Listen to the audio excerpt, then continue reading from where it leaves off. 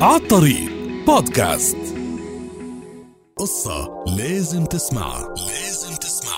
أكيد رح تستفيد منها وما أحوجنا إليها. بدي أخبركم، كنا قلنا الأسبوع الماضي مرقنا مرور الكرام على الفلاتر سقراط الثلاث تجاه الصدق، يعني أو هالفلاتر شوفوا شو مهمين. 3 فلاتر إذا منطبقهم بحياتنا، منبتدي من نفسنا قبل الآخرين، والله تمام، لا منسمع أخبار مزعجة ولا منركز فيها وبتجنن حياتنا.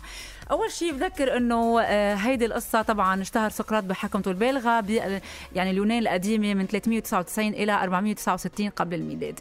بيوم من الأيام صادف الفيلسوف العظيم أحد معارفه يلي لاحقه بسرعة وقال له بتلهف: سقراط، أتعلم ما سمعت عن أحد طلابك؟ فقال له: لحظة، انتظر لحظة. رد عليه سقراط قال له: قبل ما تخبرني بدي منك تجتاز امتحان صغير يدعى امتحان الفلتر الثلاثي. قال له: الفلتر الثلاثي؟ قال له: صح. قبل ما تخبرني عن طالبي خليني أنا وياك ناخد لحظة مع هالفلتر. هل الفلتر الأول، هل اللي رح تقلي إياه هو الصدق؟ أنت متأكد من اللي رح تخبرني إياه؟ يعني صحيح؟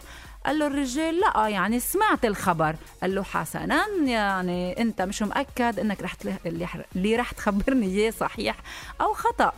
طب تعال نجرب الفلتر الثاني وهو فلتر الطيبة. هل اللي رح تخبرني إياه عن طالبي شيء طيب؟ قال له: لا، على العكس، حامل له خبرية سلبية. قال له سقراط: حسنا، إذن رح تخبرني عن شيء سيء عن طالبي رغم أنك مش مؤكد من أنه هالخبر صحيح. شعر شوي هالرجل هيك بالإحراج، ولكن سقراط تقبع وقال له: ما زال بإمكانك أنه تنجح بالامتحان. في الفلتر الثلاثي وهو فلتر الفائدة.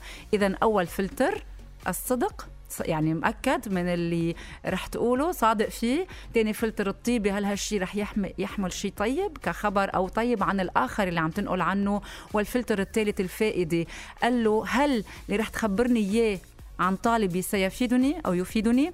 قال له: بالواقع لا. قال له: يعني أنت رح تخبرني بشي مش صحيح ولا طيب ولا ذو فائدة لإلي أو قيمة، فليش بدك تخبرني إياه من الأصل؟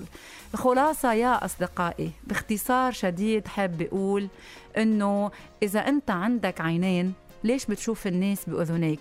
عامل الناس باللي بتشوفوا منهم مش باللي بتسمعوا عنهم، لأنه أحيانا بتختلف معاملتنا من شخص لآخر حسب هالآخر معاملته معنا. ما فيك تعمم سلوكي مع شخص أنه أنا هيدا السلوك مثلا بكل الأشخاص. هيدا 1. 2، تأكدوا 1,000,000% ما تتوقعوا من اللي بينقلكن قبح أفعال الآخرين أنه ينقلكن جميل ما تفعلون أنتم. من قال لك قال عليك. ونقطة، انتهى. عالطريق بودكاست.